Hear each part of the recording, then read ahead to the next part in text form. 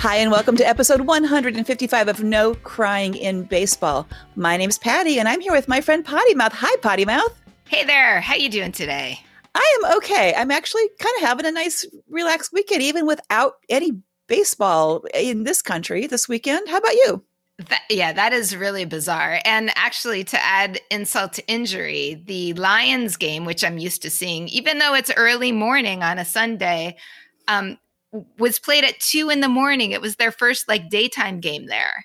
Oh no. So I wasn't going to stay up till 2. They won without me, which is it's reassuring that they can do that. But yeah, I missed it. So it was a baseball-free Sunday, which I haven't had for quite a while now. Wow. On today's show, we welcome Anika Orrick, who is an artist and a writer, to tell us about her work and the Negro Leagues Baseball Museum fundraiser that's happening all through this week. Last week was the Crazy Wild Card series, so we'll give you our impressions of that. We're going to look ahead to the ALDS and the NLDS happening now. We're going to do a little cross-training with football, both NFL and college. The Most Valuable Player Award name change. We've got playoff boyfriends flipping bats, talking trash, and sitting out. And as always, international baseball. So last week was the Wild Card series, which was kind of a weird name for a series where 16 teams played. It was kind of a wild series anyway. And all those games were on weekdays, which made me nuts. So it was Wednesday had 8 games on it. And I did have a little tiny window open in the screen for my work computer, but that's not really the ideal way to watch baseball. No, I had even less. I had some glimpses there. The only games that I really watched as a game were the last 2 Padres games. So I liked the idea that there's all this baseball going on, but yeah, work gets in the way of baseball, or baseball is planned poorly, or both. All right, we've got this whole Saturday. We're recording on Sunday afternoon in between the Wild Card series and the division series, and there's no MLB baseball. I had all day yesterday. I have much of today, and nothing. That just seems like a bad plan. It's totally crazy, and even for the playoffs coming this week, A's fans are getting screwed because they are getting an early shift. I mean, they're playing Texas. It's not like anybody in that series is in East Coast time. And for A's fans, it's midday the whole week. It's 1 something 2 days and then 12:30 for the end of the series. You really, folks, you couldn't do better than that. Yeah, nope, they really, really can't. Hey, so I have a couple of things that were notable for me for this past week. One was, what the hell happened to Shane Bieber? Oh my God, I was so looking forward to seeing him shut down the freaking Yankees, and he didn't. And that made me sad. Absolutely. It was really, and the poor guy, I've got to feel bad for him because what an embarrassing situation. And for those of us who do not enjoy the Yankees doing well, it was downright painful. It was indeed. And then for the other end of Ohio, holy crap, the Reds Atlanta game. I'm sorry you didn't get to see this one, but this one went 13 innings and only 1 run was scored. Atlanta won that game 1-0. The Reds scored no runs at all in the Wild Card series, not one. But Trevor Bauer, no matter what you think of him as a person, oh my God, he pitched such a frickin' gem. That's why it was even more heartbreaking that they couldn't get a win out of it, because he was fricking amazing. Do you think he's a Cy Young probable? Would you? I think he is, but I do believe that his personality might cloud things a little bit, but he's definitely in the running. I mean, during the game and when people were talking about the game afterwards, they were calling him the presumptive Cy Young winner, but there are other people absolutely in the running. But watching these many, many overtime innings made me think, what happened to the runner on second? Apparently that doesn't apply in the playoffs, and I don't remember any announcement about that. The 3-batter minimum was still there for the pitchers, but no runner on second. I was like, wait, did they forget what happened? But no, that's just not a thing for the playoffs. I don't remember seeing that anywhere. What about the DH situation? That stays also, right? Yeah, that stays. Still gets DH. Yeah, that stays. That's weird. Yes, it's absolutely weird. I didn't see a thing about it. The other notable thing for me, the happy notable thing, was watching the Padres bullpen shut out Flaherty, who I think is fantastic. But I mean, they went through so many pitchers, and it was a beautiful, beautiful thing. It was amazing and historic. It was 1 pitcher an inning, which is just, it's mind blowing, actually. And so exciting. That was an exciting game to watch. And that's one that I actually got to. It turns out that this was the most pitchers used in a shutout game since 1901. Oh, how cool. Yeah. Very nice. Yeah, so, Padres for doing it with style. Seriously. Right? Right. And can I just say that a friend of the show, Holly, who was a San Diego resident for a very long time, as was I for a short time, made sure that we knew that the cutouts that were behind home plate for the wild card series at Petco Park, the ones to the left were the 1984 Padres World Series team, and the ones to the right were the 1998 Padres World Series teams, neither of which won the World Series, but that's okay. They were there and they were watching. And she made sure to point out that there were some dead guys among there. So there were dead guys in the stands, but there were historic guys in the stands. And that was pretty cool. Wow. And that's the last time that the Padres had won a postseason series was 98, I believe. So yeah, that's got to be bringing them some good luck. That's right. Hope. That's right. Yeah. My final favorite thing from the week is the new name for the Marlins, the nickname, the Bottom Feeders. I had not seen that. That is entertaining. They have the T-shirt, and I kind of want the T-shirt. I've never been a Marlins fan. I'm kind of bandwagoning just a little bit, not all the way, but just a little bit, because I do like the whole Cinderella story thing. But we'll talk more about that in just a minute. Yeah, I totally have got to go for the Cinderella story. I mean, the Padres, I was actively happy that they made it. And, I was hoping for them. And then the other races, I didn't have as strong feelings for. And I have nothing against the Cubs, so I wasn't happy or sad. I don't know. I didn't have that kind of reaction to that race, except for the Cinderella story part, except for that little bit of excitement. Well, hey, check out the Marlins. Watch this happen. Yeah. Yeah. So this week is the division series. And the American League is playing in California and the National League is playing in Texas. And this week's series are best of 5, right? So you've got the A's versus the Astros and Dodger Stadium, which I love everything about this, because you may remember there's all kinds of bad blood between the A's and the Astros from this past season. And then Dodger Stadium, the site of the 2017 World Series that the Dodgers are still bitter about because the Astros were, playing some games there. Cheating. They were cheating. They were cheating. They were flat out cheating. So there's all kinds of fun and games around this matchup. The Rays and the Yankees are playing at Petco Park and staying at the same resort. That's hysterical. That is just so funny. I did read that article. Yeah. That's great. So that's kind of a hoot. But I like that the Rays are like, well, we don't like them. And the Yankees are saying, mutual. I mean, Chapman did throw at the heads of Rays, for instance. In that case, I'm definitely rooting for the not Yankees.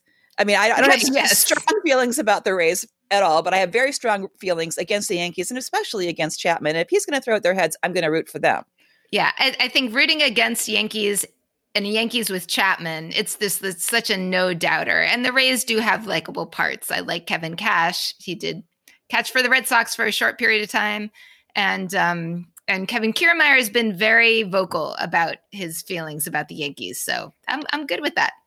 Yeah, I'm a little worried, though, because the Yankees definitely have momentum right now. They're one of the couple of teams that are on a hell of a roll. They peaked at that time to be on a roll. So I'm a little scared of that. I didn't actually mention when we said the previous series, I am all in for the A's over the Astros, but I think our listeners would have assumed that about me. Yeah, ditto. Right? Yeah. So the San Diego, Los Angeles, the Dodgers matchup, there's definitely like locational dislike. Right. I don't know that there's long-standing, we hate them because a thing happened. I think it's just because we're all just too close. Right. And I think, again, the Padres have magic. Yeah, they do. Oh, my God, they do. They have luck. They have magic. That means they're a little streaky. Right. So and the Dodgers are solid as a rock. I believe in magic. I want magic. I fear the Dodgers because I always fear the Dodgers, but then the Dodgers also choke in the postseason. So I'm hoping for that, but I want the Padres magic to prevail here. I'm hoping. Yeah. It's just that the Dodgers have come off of 2 big chokes, the 2 consecutive big time chokes where they're feeling like they have to do this, I think, especially the longtime guys. But my heart is so much with the Padres, and they're so much fun to watch. Those games are just fantastic. So go Padres. Go Padres. And then the last matchup is the Atlanta versus the bottom feeders. And I don't know if they have any history at all. I don't know if they care, like, oh, it's those guys, we're going to get those guys or not. Again, this is the other matchup where I think one team has definite momentum. Clearly, the Marlins are on a frickin' roll right now. It's interesting that they have that geographical connection too, though. Marlins, Atlanta, that's not too far. It's probably for both of them, it's the closest that they could get. Yeah. So in all these cases, like they're sort of playing like, interdivisional games pretty much. So that's just sort of a fun fact that you don't usually see in the playoffs. Right. So, go bottom feeders. I'm in for that. We've talked about this before. I like a lot of the Atlanta players, right? But I do know how to hold a grudge, and I've had a grudge against the Atlanta team for a long time. So I'm going to say, okay, let's go for that. Let's hold that grudge and root for the Cinderella story again. Yeah. Yeah, definitely. And what happens always, though, while I'm watching these games is like all is good until the baseball boyfriend comes up, So like when I was watching the games against the Cardinals, I'm like, crush them. Oh, look, Yadier Molina. Isn't that cool? Like, I definitely have those moments of, oh, it'll be okay. If they do it. Yeah. So I've had to adjust my World Series prediction because my wish, of course, included the Cleveland team, which got, crushed by the damn Yankees. I am sad about that. So I still feel like the probable World Series, like if I had to put money down, that would be for a Dodgers-Rays series. If it's only my heart has adjusted and now is hoping for a Padres-A's. How about you? So I think I had said Padres Rays, and my heart was right. My heart was White Sox. Yeah, my heart would have to go A's also. I'm not going to choose Yankees or Rays or Astros. Like, there's a big process of elimination right there. Yep, I'm with the A's. I love you, Athletics of Oakland. I see what you did there. Yeah, all right. Boy, no other options. No. And they have great colors too. Sure, they're unique. Sure. And you're wearing you can't see, listeners, but Patty has a lovely A's shirt on right now. Yeah, I've got it's an old one. It's the Nerd Power shirt. So it's an Eric Sogard shirt. Doesn't play for them anymore, but it's the only A's shirt I've got. So it's the A's shirt that I'm wearing. Hey, let's go play football for a second. I am so depressed because Tell me why. I was like flipping through headlines yesterday and I saw on an ESPN headline, New England Patriots. And I was like, hey, check it out. Something good must be happening. New England Patriots get the headline. And then I kept reading and it said Cam Newton has COVID. And I was like, fuck, it's just upsetting. I'm definitely more upset about this COVID case than any other current COVID case in the news. I can't imagine what you're talking about. What it means, he's the first and only Patriot who has come down positive, which sucks. I don't know the story behind it. I know that the rest of the team tested negative. I know that it means he's out for the game against Kansas City tomorrow. The weird thing is, so they tested the Kansas City players too, and the only positive on Kansas City was literally the guy who was their squad practice quarterback. So the guy who is playing Cam Newton's role in their practice games against the Patriots. So I'm wondering, like, there seems to be some weird magic going on here. That's like a voodoo thing, right? Like it's him and it's the pretend him who both got COVID. So somewhere there's a doll with a pin in it that counted for both of them. Absolutely. Wow. That's got to be the medical explanation. And yeah. Wow. We'll there. In more football COVID news, 24 college football games that are considered major, that major was not defined in the article that I read, but 24 major college football games have already been postponed because of COVID, because college campuses, my friend. So yeah, that's not looking good there. The MVP award has been given for years and years and years. It's voted on by the Baseball Writers of America, and they just voted unanimously to change the name. Now, interestingly, I didn't know it had a name other than MVP. I had no idea. No. Apparently, it's the Kennesaw Mountain Landis Most Valuable Player award. Mr. Landis was the very first commissioner of baseball. He was the commissioner of baseball from 1920 to 1944. Wow. That is a long tenure. And in all of that time, he, according to the Baseball Writers of America in their statement, he, quote, notably failed to integrate the game during his tenure. Failed to integrate is a very kind way of saying that. Right. Mike Schmidt, Hall of Famer, said, if you are looking to expose individuals in baseball's history who promoted racism by continuing to close baseball's doors to men of color, Kennesaw Landis would be a candidate. Right? So there's that. What I do like is that in thinking about a new name for the award, Frank Robinson, who I dearly love and respect, his name has come up. And one of the reasons he is the only player to win the MVP award in both the American and the National Leagues. That's fantastic. So that would make a lot of sense right there. Yep. I think in the meantime, they should just call the award the Washington Football Team Most Valuable Player Award, because that seems to be our placeholder for all things that have no names. Totally. That in hanging kind of name.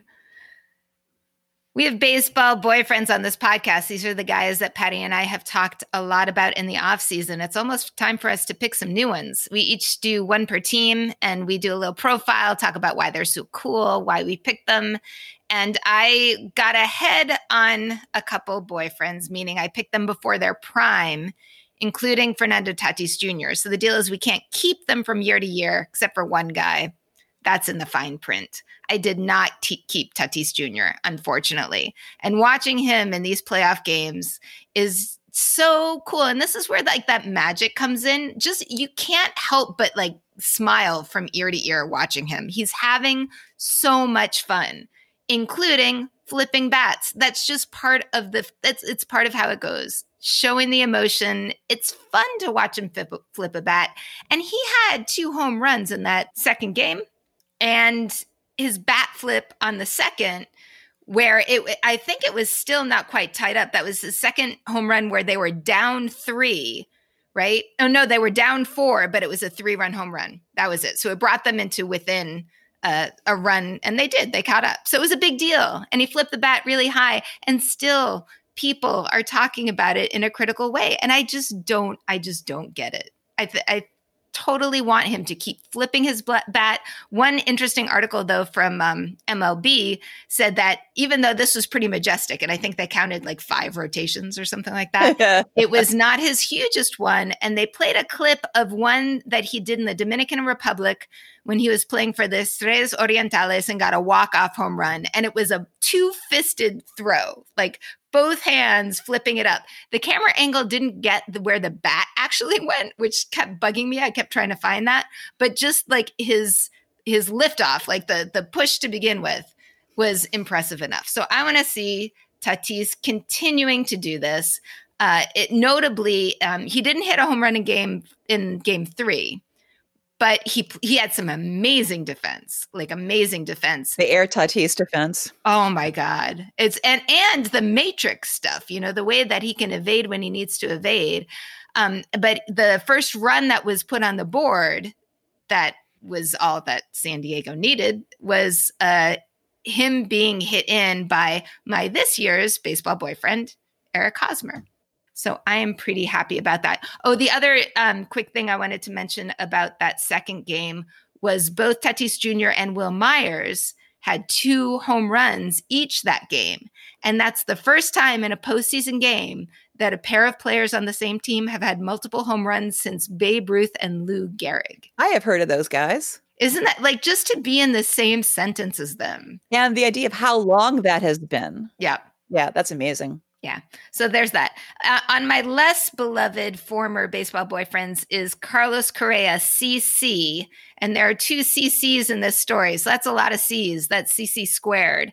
CC Carlos Correa, after the Astros beat the Twins in the wild card. Boo. Basically, the Astros have something to prove, right? They're trying to prove that even though maybe they cheated, they still had the talent, and they could have done it even if we didn't cheat. Then why the fuck did you cheat? But besides that. You don't even need me in the conversation. I love that. You're doing my part too. That's great. Patty would say this time. I'm just going to go ahead and do it. I think everybody at the same time is saying that, Absolutely. like, why the fuck do you cheat? Everybody knows that. But they're still trying to prove something. So he came out and said, I know a lot of people are mad. No shit, Sherlock. I know a lot of people don't want to see us here. No shit, Sherlock #2. But what are they going to say now? Well, CC Sabathia, the other CC in this equation, who I gave way too much shit to, and I have publicly apologized on this show before, and I'm going to do it again, because not only is CC actually a good guy beneath those pinstripes and having done a lot of work for the community, but he speaks very eloquently. I'm going to quote him here. He said, like, get the fuck out of here. It's a fucking joke. And then you finish under 500 this year. Like, shut the fuck up. The kid's a clown, man. I'm sorry. You all beat a team that's lost 18 straight fucking playoff games. Too many fucks in a row. Like, I got tongue-tied, but yeah, really? I know. So there you go for CC being like my new, patron saint. Yeah. Oh, CC Sabathia is my patron saint. If you make that the title of this show, Patty, oh my God. Oh, no. I just did. Thank you. No. On the bright side, though, the other thing that you got to love about CC is he did exactly what we do and said, but Dusty Baker, we love Dusty, right? So like the Astros doing well, if we can put that all on Dusty and say that's what they needed. They needed a Dusty there. And he called Dusty a big uncle and said, that's my guy. And then in the same breath said, but man, fuck them dudes, man. And I can say that too. Like, yay, Dusty, but fuck them dudes, man. That's right. That's 100% a great way to look at it. If they do well, it's because they've got Dusty behind him, and that's why they're doing well now. And then I'm going to hold the grudge for them being cheaters. Yep. There you have it. So I kind of looked at my list of boyfriends for this year and saying, what are my boyfriends? Who are my boyfriends that are on the teams that are still in the playoffs? And it's not looking good for me at all. So my Padres boyfriend at the beginning of the year was Josh Naylor, who you may or may not realize is no longer on the Padres. He got traded to Cleveland as part of the Clevenger deal. Oh, so yeah. Right. So yeah. So he had a great couple of games in the wild card week. Of course, Cleveland got shut out by the frickin' Yankees, but Josh Naylor set a record. He was the first player in the history of Major League Baseball to have 5 hits in his first 5 plate appearances in the playoffs. Wow. That's huge. Yeah. So he had a beautiful game, 2 games, and then the party was over. So not only do I not have a Padres boyfriend, but the guy who wasn't Padres boyfriend, who I thought was going to make the playoffs anyway, got swept last week, which is too bad. So Matt Chapman, my A's boyfriend, is out for, health reasons, for surgery and whatnot.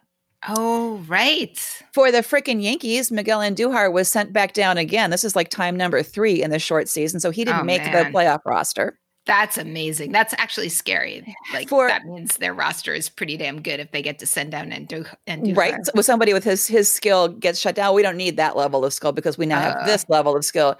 Echeverria on the Atlanta team got sent down, did not make the playoff roster.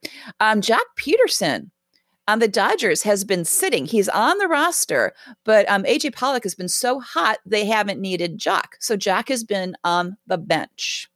Right. So he might show up at like a key moment. He might show up, but then again, that's the Dodgers. And so, why is the Dodgers the one where I have a chance to see a boyfriend do well? Right. I don't want that. On the Houston Asterisks, Abraham Toro was my guy because, he was one of the few guys that wasn't there when they were all cheating, played a bit when people were hurt.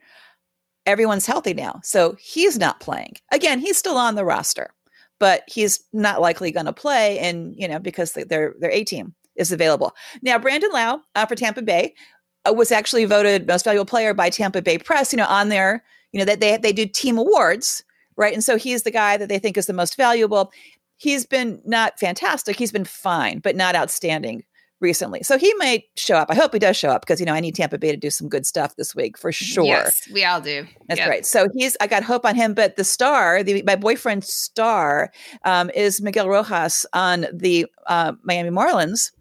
And he's been lighting it up. He's been fantastic. He had COVID. He was one of the guys who spent like 3 weeks locked in a hotel at the beginning of the season, right?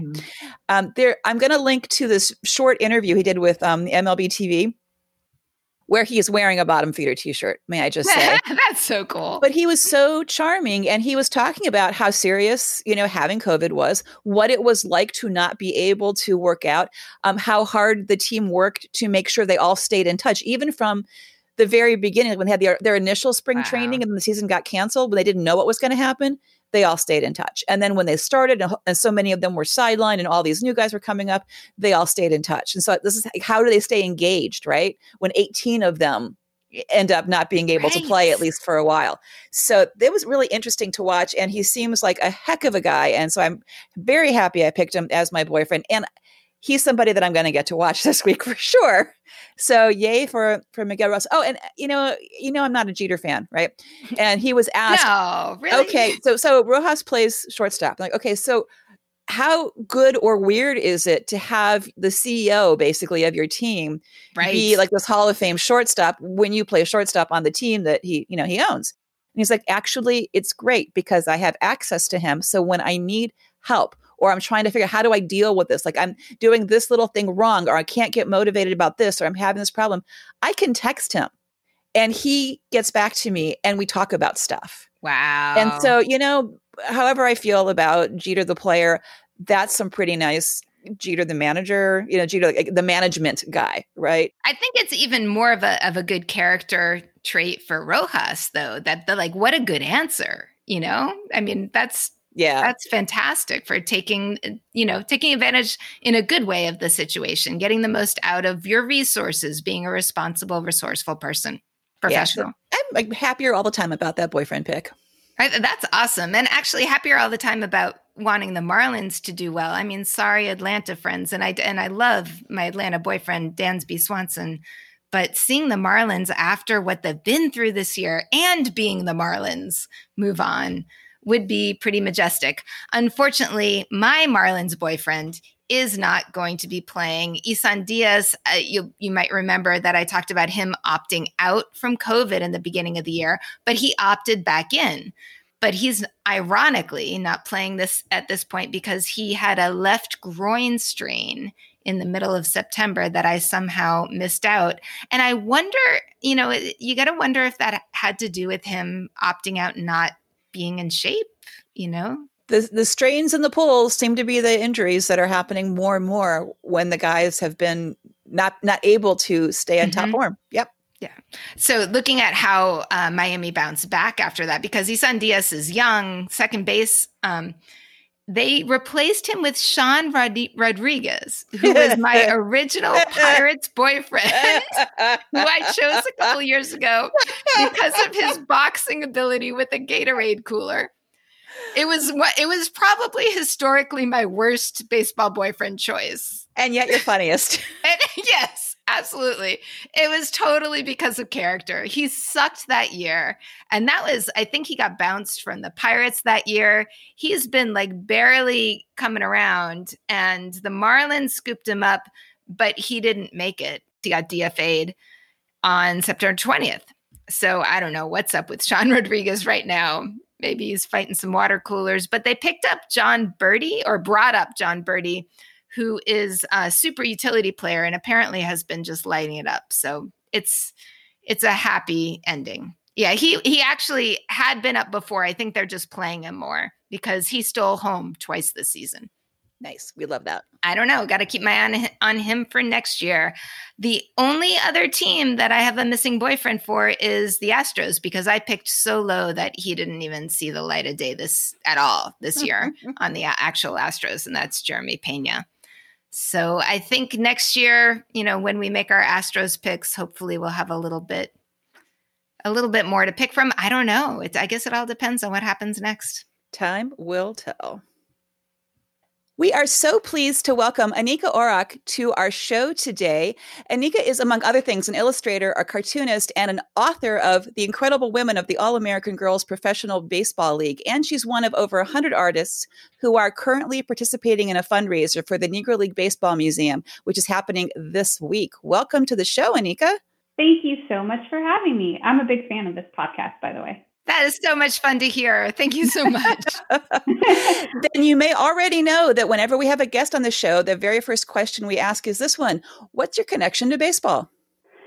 Oh, well, it is a lifelong connection. I fell in love with baseball before I think I really knew what was happening during the game, just having it on the radio at my grandparents' house. The game was always on either in their house or in the car or outside. And that's how I grew up, just loving the sound of it. And then, of course, going to my first game at Candlestick, I almost froze to death, but I survived. And then and then I moved to San Francisco by myself, shortly after I graduated high school. And that was when the new ballpark went up. So then I really got into it. I started going to ball games at it's not new anymore. It's 20 years old this year, which is, oh my God. Anyway. Yeah. I went to it when it was new. Oh my God.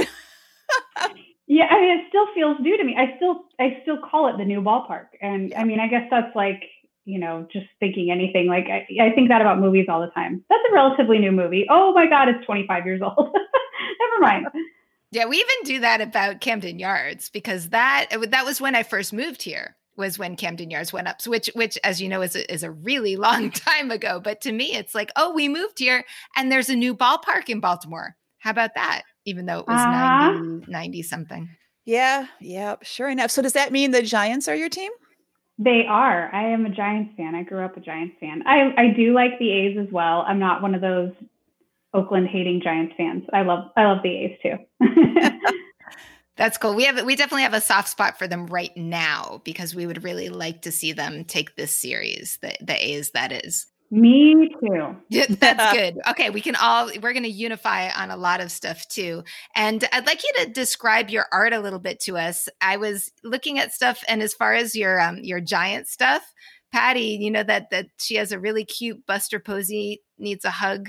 I did see that. Yeah. That was really sweet. So could you describe overall, how would you describe your art to a podcast who can't actually see it? Wow. It's funny. This is a question since the book that I've been asked, and I have had to think of an answer. And through all the times I've been asked and all the times I've had to come up with an answer, I don't even know if I've really actually come up with one yet. But I guess how it's been described to me, so I'll just kind of riff off of what other people have said, is that it's kind of got like a vintage, I guess, kind of hearkening back to like mid-century editorial illustration style, which makes sense because that was a lot of what influenced me growing up as a kid. I always loved illustration and animation that was a lot older than I was.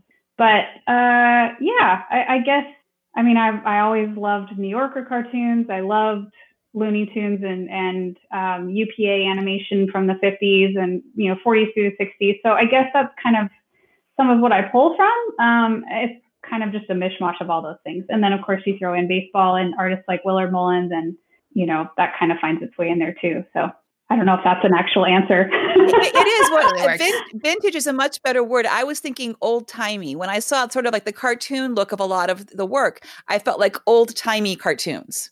And it was like, yep, that works. That's it. But vintage is so much classier. I like that. How did you start with the baseball theme in your work? Was it for a specific gig that you had, or was like, I love baseball, I want to spend time making baseball art? Kind of more the second one. I mean, it's weird. It was just very accidental, I guess. I was working in animation. I was living in Los Angeles at the time and really not loving it. I kind of went down there to really go all in and pursue it. And, obviously I'm a Giants fan, so I wouldn't love it. But as far as working in animation, I was struggling with the idea that I was having to work on other people's ideas. And then you're working in other styles as well. But I just felt like I was so overwhelmed with my own ideas and wanting to tell these stories. And baseball is, like I said, a bottomless well of wonderful stories, true and potentially fictional, Casey at the Bat, things like that. So I kind of started working on my own story. I was doing character design, character development. So I started working on my own thing on the side just to kind of keep my creativity alive and keep my sanity. And a friend of mine suggested, he said, well, why don't you do a baseball story? Because he's like, I don't know anyone that loves baseball more than you. And why that hadn't occurred to me before, I don't know. But it was like, oh, that is a really good idea. Okay. So the fun part of that was that, with any character design, you're doing research. And so I was watching a lot of baseball, listening to baseball, and watching a lot of Cheers, because one of my characters was heavily based on Coach, which is one of my favorite characters of all time. And I just kind of started posting that stuff. And really what happened is it just took on a life of its own. I had no idea that baseball fans, baseball people were such great supporters of art or liked baseball art. I just wasn't really into the community. I was a fan, but I didn't realize there was such a great community out there for baseball and for art and for baseball art. So that was like a really cool niche to sort of fall into. I see it as being sort of symbiotic at this point. I think that there hasn't been as much baseball art as there is now. So I think it's sort of feeding into each other, the baseball art being out there more so that we can appreciate it more. And that's going to increase the demand. And especially for stuff like what you're doing, I would think it would just sort of, give you a lot bigger of a market or people to reach out to. Yeah, that's an interesting point because, there have been artists who have done baseball pieces like Norman Rockwell, famous artists who did a baseball piece. And then there were baseball cartoonists who did like a daily, cartoon for what was happening in baseball. But that was really it. And you're right. It's like all of a sudden, especially doing this show and seeing, it was so easy for this show to fill up 100-person roster, which is crazy to me. But I love that because I think a lot of people think of baseball as a sport of the past where it's losing its momentum or it's losing its fanship. But art is such a great way to bring the game to people in a contemporary way and also highlighting the nostalgia of it and all the parts of baseball that we really love, especially now when, but in my opinion, baseball needs a little help in general. So much. So, right. We're with you there. It's kind of interesting timing, and it's been really cool to see more artists, to familiarize myself with other artists with this show. So tell us, please, more about the show. So it's the Negro League Baseball Museum, and it's a fundraiser and 100 artists. Tell us more. Yeah, well, I was approached by a gentleman by the name of Tad Richards, who owns Curveball Keepsakes, and he just had this idea. He has a strong marketing background, and he has run other fundraising campaigns on a larger scale. And he just decided he and a business partner of his, Travis, wanted to try to do this. And initially, I think it was just going to be a handful of artists. But then he just thought, well, why not make it totally inclusive in the spirit of everything, obviously, but also it's the centennial, and why not aim for 100 artists? And I think at first everyone thought, well, that's kind of ambitious, but it really didn't take that long to get up to like 70. Wow. And then going upward from there. And they really did a great job trying to, reach out to a variety of artists and be inclusive on all fronts. I think that was a bit of a difficult task and a challenge. I'm one of, I think, 6 women involved in the show, but that part is not really surprising to me. Yeah. I thought it was 3. So it's kind of good for, like, I'm thinking, wow, 6, that's a lot more than I thought. So. Well, and I might be wrong. It might, but I know that a few of them are like small business owners, or, like I believe Tailgate Mercantile is one, so there are, I think, maybe like 3 artists, but then 3 other women who are business owners and creators. But yeah, it's incredible how they've pulled it together. It's very well organized, and they're doing a great job with marketing and stuff. But it's been a really interesting ride too. It's really developed into a community, more than just like a show, and it's been a real community effort. It's really been nice to see, people are reposting each other's stuff and retweeting it. It's not kind of like every man or woman for themselves, That's to a degree, great. but the cause is what unifies it. So every artist this week, starting today through October 10th, has committed to pledging a percentage of their sales of their art to the Negro Leagues Baseball Museum. And I think some of it is also going to the Josh Gibson Foundation, and, peripheral programs. Personally, mine, I can't speak for other artists, but my percentages are broken up with the majority going to the Negro Leagues Baseball Museum. Some pieces have a percentage going to the Josh Gibson Foundation, and then some have a percentage going to the Black Lives Matter, the parent organization.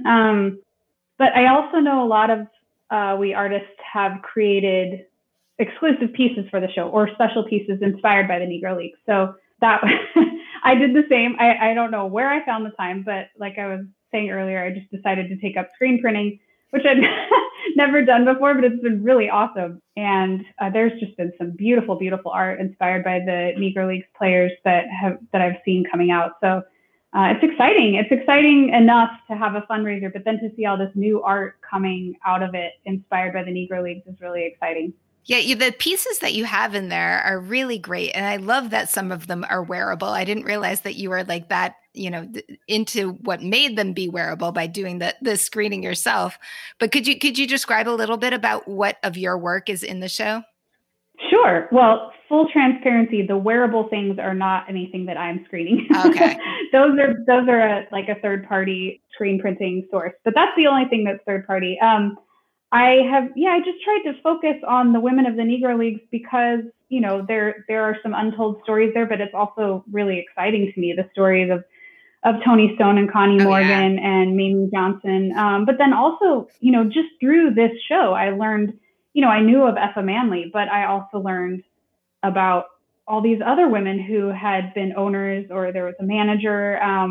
So I've done a screen print. I'm actually doing that tonight. I'm a little late in this one, but working on screen prints I've hand lettered baseball pennants that have a woman's name on each pennant that is a woman that was an owner or a player in the Negro Leagues.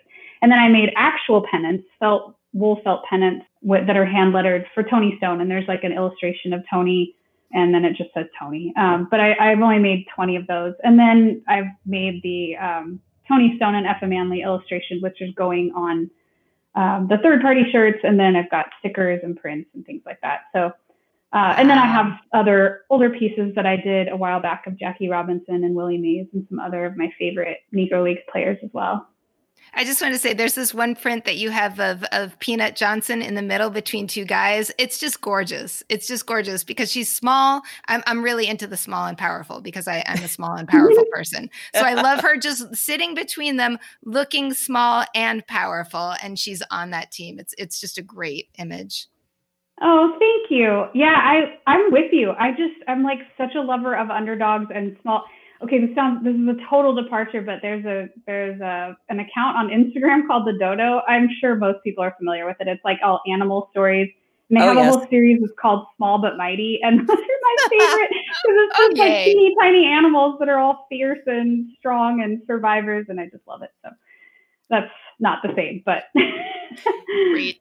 We're going to have them do an episode on potty mouth. Absolutely. Yeah. A little Dodo clip. Right after the show, I'm going to be checking out that on Instagram. So both Potty Mouth and I are going to do some shopping because your work is fantastic. And also I did some spinning through the whole gallery, and there's so many people I want to go back to and look at in more detail and maybe get some of my holiday shopping down, and maybe hoping that I have more wall space than I think I have in order to hang some things on the walls. So how can our listeners find this show and find you so they too can participate? Yeah, well, thank you. And that's a good idea. I keep forgetting that the holidays are around the corner, which again is like, oh my God, but that's a great idea. Yes. So you can find all the artists involved, and there's a rotating gallery at nlbmart.com, Negro League Baseball Museum Art, if you just think of it that way. And then also we do also have social media accounts at NLM. No, BM. I can do it around too. I do that with our show every week when I go NC. Yeah, what is it? I can totally relate. If you just anachronize Negro League Baseball Museum Art, then it works out. And there's a Twitter handle and an Instagram account, which are also kind of rotating galleries in themselves. And there you can find all the artists involved. And there's just,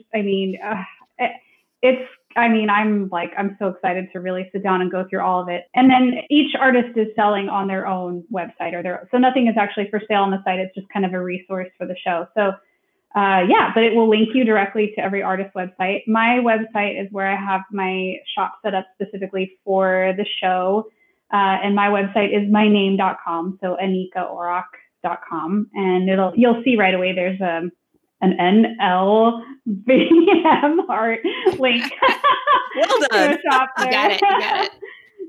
for some highlighted items and the limited, I've just done a limited run of these screen prints. So I think there's like 22, I think, of the pennants of the women. And then there are 20 actual felt Toni Stone pennants. Fantastic. So we should say goodbye right now so we can get online and buy those before they are all sold out, is what I'm thinking. Yeah. Oh, you're wonderful. Anika, this is really fun. We definitely want to have you back when we have more time to chat. So we want to talk to you about your book and kind of a wider range of issues. But we really appreciate you coming on in short notice to help us promote this fundraiser for the museum. Oh, I can't thank you enough. It's absolutely my pleasure, and I can't wait to chat with you some more. I really appreciate it. We'd like to say thank you again to Anika for joining us. That was a blast. And please check out that art on the Negro League site. It's just amazing, and you're going to have a hard time choosing, but we have our preferences right here. We're going to continue with our international baseball because we do that all the time, but there's not a lot left coming from the CPBL in Taiwan. There are only 8 playing days left of the season. So it's getting real. It's still super close. I'm going to be glued to Breakfast Baseball every morning. You can definitely count on that. The Lions are tied at the time of recording with the Guardians for first place. No. Yes. So this, of course, this is very important to us because we still have a bet going with Clive Hsu of me getting a Josh Renicky who no longer pitches for the Lions baseball, and Patty would be getting a Dimple Cannon baseball from the Monkeys. So we're hoping that the Lions can somehow pull this off. The brothers who won the first half are 2.5 behind. And the Monkeys are 3.5 behind with 8 games left. That's not enough games. Yeah, it can work. Like it could happen, but the Monkeys have just been struggling, and I don't even totally understand why. Of the 8 days, though, each team has 7 games because there are a couple of days where 2 teams play and the other 2 don't. So I don't know. That's a lot of math for me. And there's no play on Mondays. So the last day is October 14th. I'm going to be hanging on until the very end. And until then, I just want to give a quick little why the Uni Lions are so awesome, beyond the fact that we get these cool things from Clive if they win. First of all, one of the Uni Lions brothers just got back from the United States. So this is Cheng Wei-sheng and one of the outfield trio. They're known as the baseball boyfriends because they are all so gorgeous in that outfield. He just got back from the United States because he was on the Cleveland team. Yeah, it was. Which is just amazing. He had not played a lot with them. He had been a little bit last year, up a little bit this year, but he was called up for the playoffs. Didn't do great, but hey, he was there. So now he's coming back to hang out with his brother in Taiwan. The other reasons why the Lions are, I'm definitely biased here, why the Lions are the team to watch. Teddy Stankiewicz, for me, not only, I don't think I have mentioned that he actually came up through the Red Sox. He played for the Pawtucket Sox for a couple of years. He also played for the team of my choice in the Dominican Republic, the Leones del Escogido. Are you stalking him or is he stalking you? I am not entirely sure, but I am 100% in for Teddy Stank, pitcher for the Uni Lions. And last but not least, Lin Anko, my boyfriend forever from the Uni Lions, who I picked at the very, very beginning before I really understood anything about his baseball capabilities. And when I thought he was going in as a two-way player. And he even said that his intention at the start of the season was to play 2 ways. He wanted to pitch, and he thought, maybe I'll get like 10 home runs. Well, we've been talking about this for a while, that Lin Anko is the home run leader. He is the youngest person to hit 30 home runs in the CPBL, but he didn't stop at 30. He's at 32. He's the first lefty to hit 32. He's the first rookie to hit 32. And the record of home runs in CPBL is 33. And close. He has 7 more tries. So the coolest fucking thing about this is I already have his signed ball thanks to our friend Clive. So I might be holding a baseball signed by the all-time home run record leader of the CPBL. And that is pretty fucking cool. I'm excited about that. That is very impressive. Look at your foresight. Look at, you knew he was going to be special ahead of time. And you were right. I'm feeling good about this. The other just shit guess that I made was in the KBO, the Korean League for the Dinos, who continue to increase their league. And this league also has about a week and a half left. And the Dinos are in first place now by 8. So luckily, Addison fucking Russell apparently didn't bump the Heroes as much as I was afraid he was going to. They're 8 back. The Wyverns are 37 back in the Eagle, which is what you had picked at the beginning. And wait, there's 8 games left. They can really mount a comeback that will get them to step up in the basement. Sure. But they're not the complete basement because the Eagles are 39 and a half back. And last week, we talked about how our teams were going to face off against each other on Tuesday, which they did. And the Dinos won, which, you could have expected with those stats, but it wasn't a blowout at all. And it wasn't even a decisive win from the get-go. Nobody scored until the bottom of the 7th inning. And the Dinos ended up beating the Wyverns just 3-0. So I think that's going down, fighting. Absolutely. But by the way, there are still no fans in Korea because the COVID numbers just aren't there. Wow. And their numbers not being there are so different than our numbers not being there. Hello for being careful. I have 2 important jobs this coming week. One is to shop at the Negro League Baseball Museum art show and fundraiser while I still can. You should too. The other important job that I have this week is to watch as much baseball as humanly possible. I'm with you on both of those. I will tag along with both of those goals, and I will probably somewhat fail, but I will give it my all. I can handle the shopping part for sure. The baseball is going to be rough with the scheduling, but I'll give it a shot. I believe in you. And dear listeners, we hope that you're watching as much baseball as you can. And in your downtime, after you've done all your shopping at the Negro League Baseball Museum fundraiser, please feel free to listen to some past episodes of No Crying in Baseball. Tell your friends about us. If you think they'd like to listen to us talk about baseball, leave us a review or a rating if you get a chance, and find us online. Talk to us on Twitter at NCIB Podcast, Facebook and Instagram at No Crying in B-Ball. Until next time, say goodnight, Potty Mouth. Good night, Potty Mouth.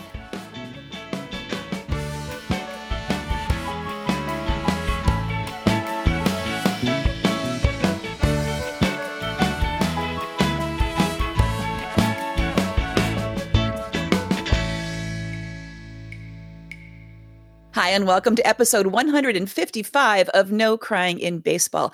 My friend's Patty. I'm going to start over again. That's totally okay.